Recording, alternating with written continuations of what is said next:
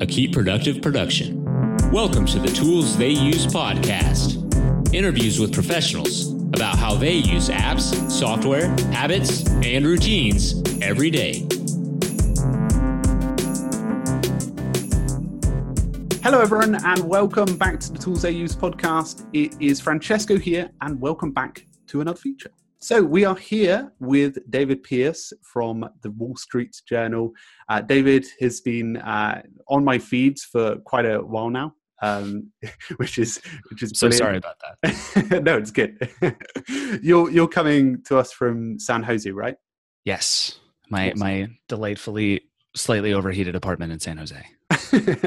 It's like a hot day here, so I think it's probably not even on par to where you guys are as in the town. No, it gets properly hot here, but it's okay. Anytime I need to leave, I just go to San Francisco, where it's gloomy and cold right now. So oh really? Yeah. It's the shade, isn't it?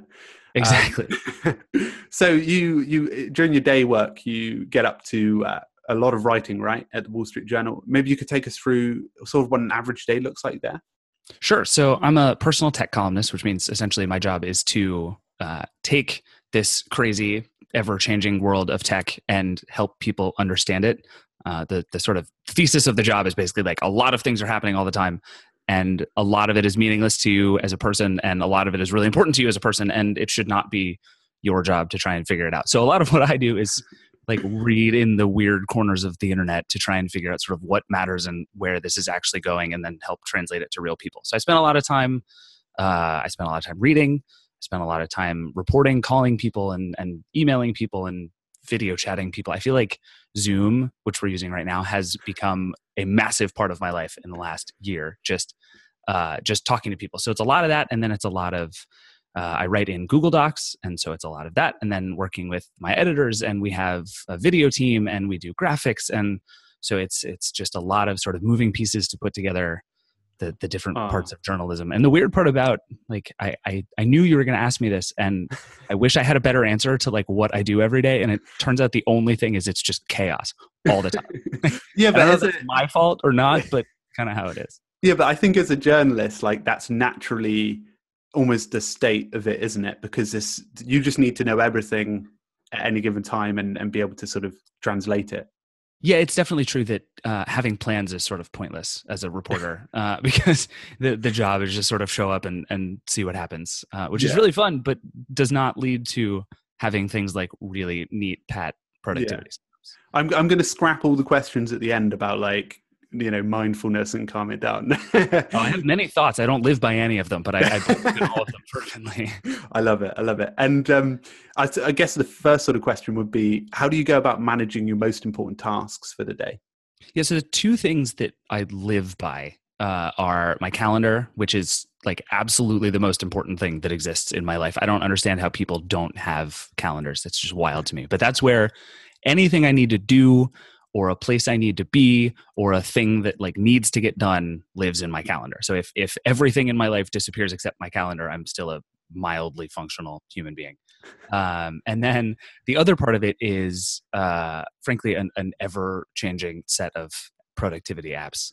Right now I'm using Notion, which I know you use and like, and it's basically become sort of the place for everything. I used Evernote this way for a decade. And it's a mix of like things I need to get done and all the notes I need and all the transcripts from interviews that I've been doing and all of my research. And like, it just becomes this one sort of glob of all of the things that I need. And then the hope is just that I can find stuff when I need it. Yeah. And the calendar app, what one is that? Is that just Google Cal? I switch a lot. So Google Calendar runs it.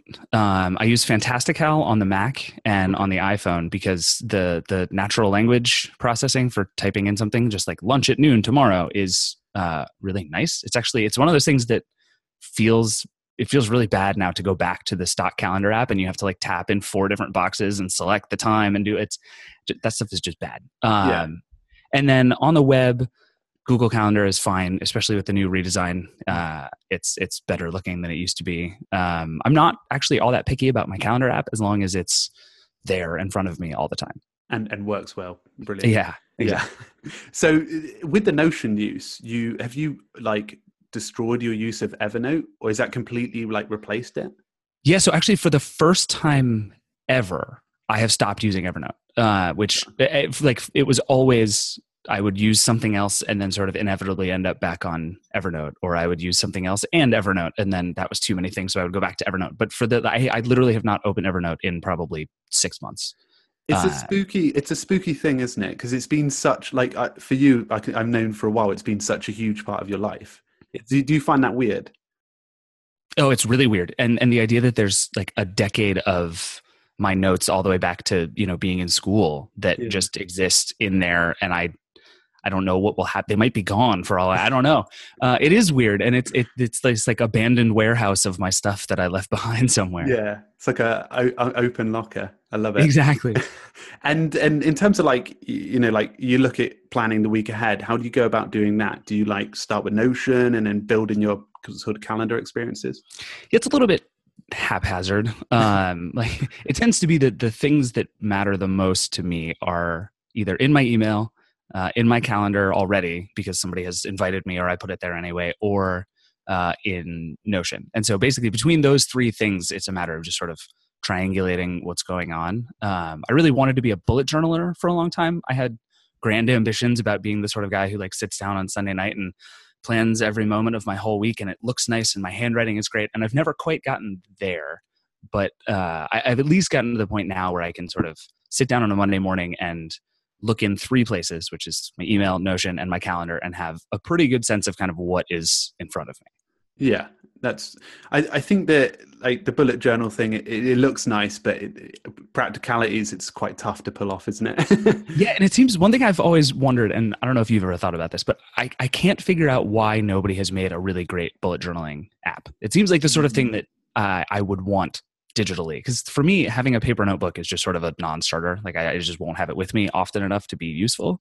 Yeah. But if I had an app that was sort of similarly useful and simple. And I think this is part of why I like Notion, because you can kind of hack it to pieces to turn it into something like a bullet journal. But I never could figure out why nobody made a good bullet journal app, and it has always frustrated me.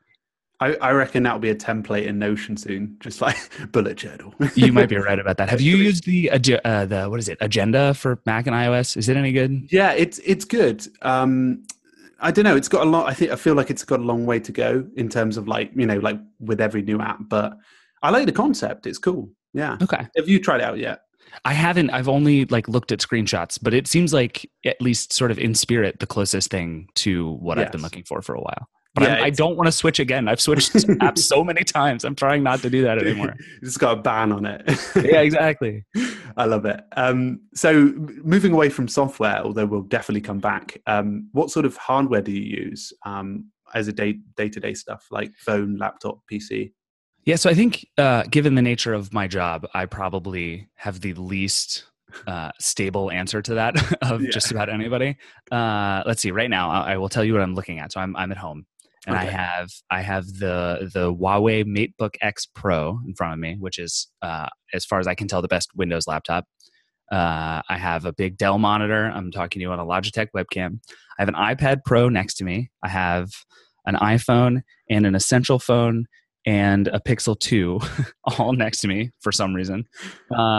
And there's a Google Pixelbook over there. The point is, all of them is kind of the answer. I would say the thing that is most stable in my life is the iPhone. Even when I'm also using another phone, I tend to pretty much always have an iPhone.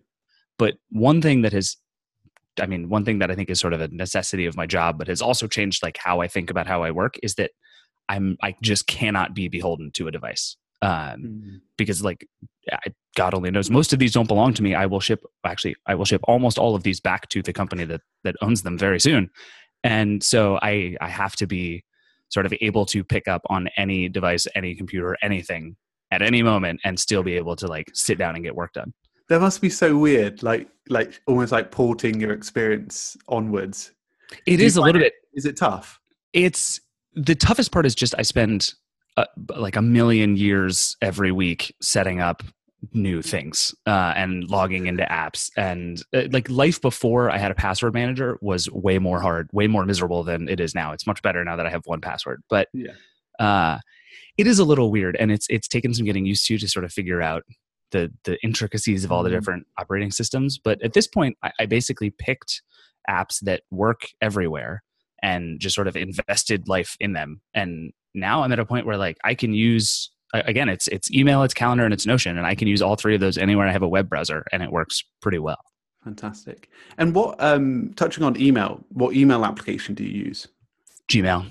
Does anyone not use Gmail? I feel like everyone uses it. Yeah, like if you don't use Gmail, I have a lot of questions for you. But no, part of it is just that the Wall Street Journal uses Gmail. We use Google Drive. We use Google Docs, and so it's that decision was sort of forced on me. But I would much prefer to use Gmail over anything. It's consistent, isn't it? And you can access it on all of those devices. The apps wise, you mentioned a few apps that you found were good cross-platform ones. What ones do you get use across your day? Oh, this is fun. Okay, let's play this game. So everyone does this. They like we're going to do a tour of my home screen here. So it's a lot of Google apps, obviously, like Gmail and Chrome because it syncs bookmarks and all that stuff. Google Docs, and we use Slack and we use Hangouts. But I would say in terms of like things I picked on purpose because they're cross-platform, Pocket Casts for podcasts, because it has a web app and it works pretty much everywhere, so you can sync it. Spotify for music. Let's see. I use Pinterest a lot. I don't know if that has nothing to do with anything, but I really like Pinterest. Okay. Old school. Yeah, exactly. And I use Google Keep, sort of hit and miss, because I like the web app a lot more than I like the mobile app. But let's see. I think a lot of it is just I'm trying to not use iMessage, which has been an interesting phenomenon because I'd like to be able to do things from more devices. So trying to get people to talk to me on things like Facebook Messenger or WhatsApp or Hangouts has been an interesting challenge because it turns out nobody wants to. Like my mom just won't talk to me except on text. Yeah. It's just never going to change. You're just trying to channel her down there. Yeah, exactly. Oh, that's tricky. And coming back to Notion a little, Sure. How would you say, because you discovered it about 6 to 9 months ago, in that sort of bracket? Something like that. Yeah. I wrote about it, I think in March, but I had been using it for a while and then reached out to the team to talk about it for a while. So yeah, it was probably like end of 2017 where I kind of started messing around with it. Yeah. And like, how would you say that it's developed your working? Like, I guess like take you like end of last year and now, how do you sort of see the difference? Yeah. So the biggest problem I've always had is that there was never one place to put things. Evernote was the closest just because it could take things like web pages and it could do to-dos and it could do long text, but Evernote was really bad for things like tables, or if you had a database of things, and Evernote search wasn't very good. And so I wound up with all these sort of disparate things. I used a dedicated writing app, and I used a dedicated to-do list app, and I used a dedicated notes app, and I used a dedicated thing just for like dumping things into I needed to find later. And it just got messy and just sort of fell apart on me at all times because that was for me at least too many things to check, and so I didn't. Whereas with Notion, it's not the best for any individual thing that way, but it does everything, which for me has been really powerful. That like I can use it. I have a big table in here of all the books I want to read, and I have a Trello-like board of all the tasks I have, and I have hundreds of thousands of words of transcripts of interviews, and I have bookmarks, and I have like it puts all of those things into a single place. So now it's just like anything I need is in Notion. I don't know where it is in Notion all the time, but it is in there somewhere. And that alone has made it much easier for me to actually find some stuff. Yeah, that's it's sort of like when I guess when you started Evernote, right? To some extent, like the point when you started Evernote. But just a question, how do you see the security side of stuff? Are you like, because there's a point with every app where you commit to it and you put everything in. Do you feel like it's at that point where you're like, it's going to be around for a couple of years, I'm going to invest my time into it? Yeah, I think Notion is, in terms of like the actual security of my stuff, they're doing a good job and are working with people that I trust to make sure that stuff is good. In terms of whether or not they'll be around in a few years, if I've learned one thing doing this, it's that is dangerous. Like if you're bad, you go away, and if you're good, you get bought, and then you go away. And I don't know. I hope it really suck if Notion away next week and I had to find something else. But there are no certainties, I guess, and that's it. And it's just sort of, I'm in a position now where it's like I can get it out if I need it, and luckily with things like GDPR, these companies are being forced to give us a lot more tools to get our data out when we want to, and yeah, I don't know. That made me nervous, man. If Notion goes away, it's gonna be such a like hellish weekend. I see a little bit of sweat stuff there. Somewhere else. I'm sweating too thinking about it. I just hope that doesn't happen. I'm so screwed if that happens. I know. I've committed to it a lot. Like, it's one of those apps that I've like gone, okay, I feel really comfortable with this one. And the CEO, what does it replace for you? Like, what are you not using anymore because of Notion? I'm not using Evernote anymore. Okay. But my Evernote use has almost halved in the last 6 months. Like, okay. I'm just like going, I'll just start it in Notion. I'll just start it in Notion instead of I'll start it in Evernote. So right. Yeah, it's really good though. Like I'm really happy with it. But yeah, I mean, Teams wise, obviously you use a lot of team tools. Do you and the Wall Street Journal guys use like a project manager or anything like that? Or do you just stick with like your own personal tasks and accountability, I guess? It's a mix of both. We do a lot of email. We do a lot of Google Sheets, which boy, I hate. And I sincerely hope my bosses listen to this and change their minds about using Google Sheets. But we use, it's mostly Google stuff just because those are sort of the shared apps. And particularly at an organization as big as the one I work for, introducing any new software at a bigger level is just, it's a lot of work. And so we're relatively stable in the things that work and not trying to sort of blow that up. But I like having my own stuff separate. It's a little bit of sort of duplicative work. I have to go make sure that the Google Sheets are updated with all the stuff that I'm also doing, but being able to sort of have weird notes that won't make any sense to anyone else and like write swear words and I don't know, to have a space that's sort of mine, that's not just like a tab within a thing that someone else can see, but is fully my own, it is actually really nice. And I don't know that I would change that even if I could. Brilliant. And one final sort of roundup question. Obviously your day is manic, like being able to keep on top of all the tech news, like it must be pretty stressful. How do you sort of take time out to sort of chill out and make sure that it's not getting on top of you? Poorly, I would say, is the answer. No, I think what I'm learning more and more is that it's just as important to do nothing on purpose as it is to do work on purpose. I used to think it was sort of ridiculous. You would read these like, mindfulness bloggers who are like, you should schedule do nothing on your calendar. And I was like, oh, okay. And then I actually started scheduling do nothing on my calendar. And it's kind of great because you've sort of given yourself permission to do something that doesn't feel as productive. And there's this massive and growing set of research that says that lots of sleep is good for you, which obviously is true.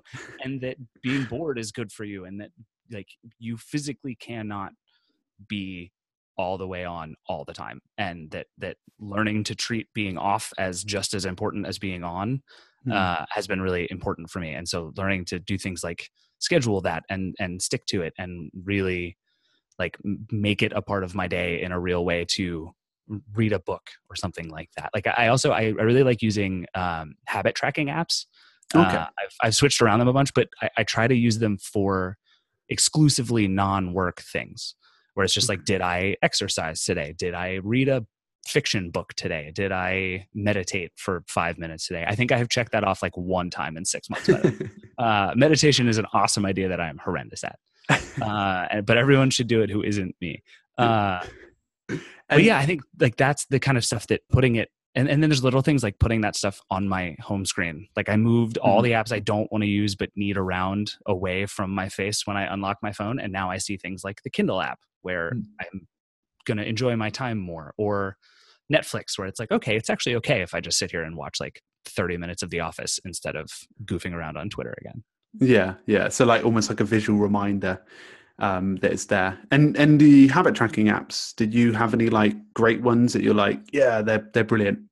I think it's just called Streaks is probably my favorite one that I've used, just because it makes it really, really easy to go in and just say like, yep, I did it today. Because the problem with those apps is, for me, has been even when I do something, if I forget to put it in the app, and then it'll be like, well, you didn't do it yesterday. And then it's like, well, I did do it yesterday. Screw you. And now what's the point? Because you're not tracking me accurately anymore. So just having that tool where it's really easy to just go in, and I think they give you, I don't know what it is, but there's some grace period to it also where it's like, oh, did you do it yesterday? And then you're like, yeah, I did. Thank you for asking. And just little things like that make it a lot easier to sort of keep up with it, which to me was what really made it powerful. I love it. There's some really good, healthy suggestions there. I think it's really good. Well, Where can everyone find you, David, after listening to this podcast?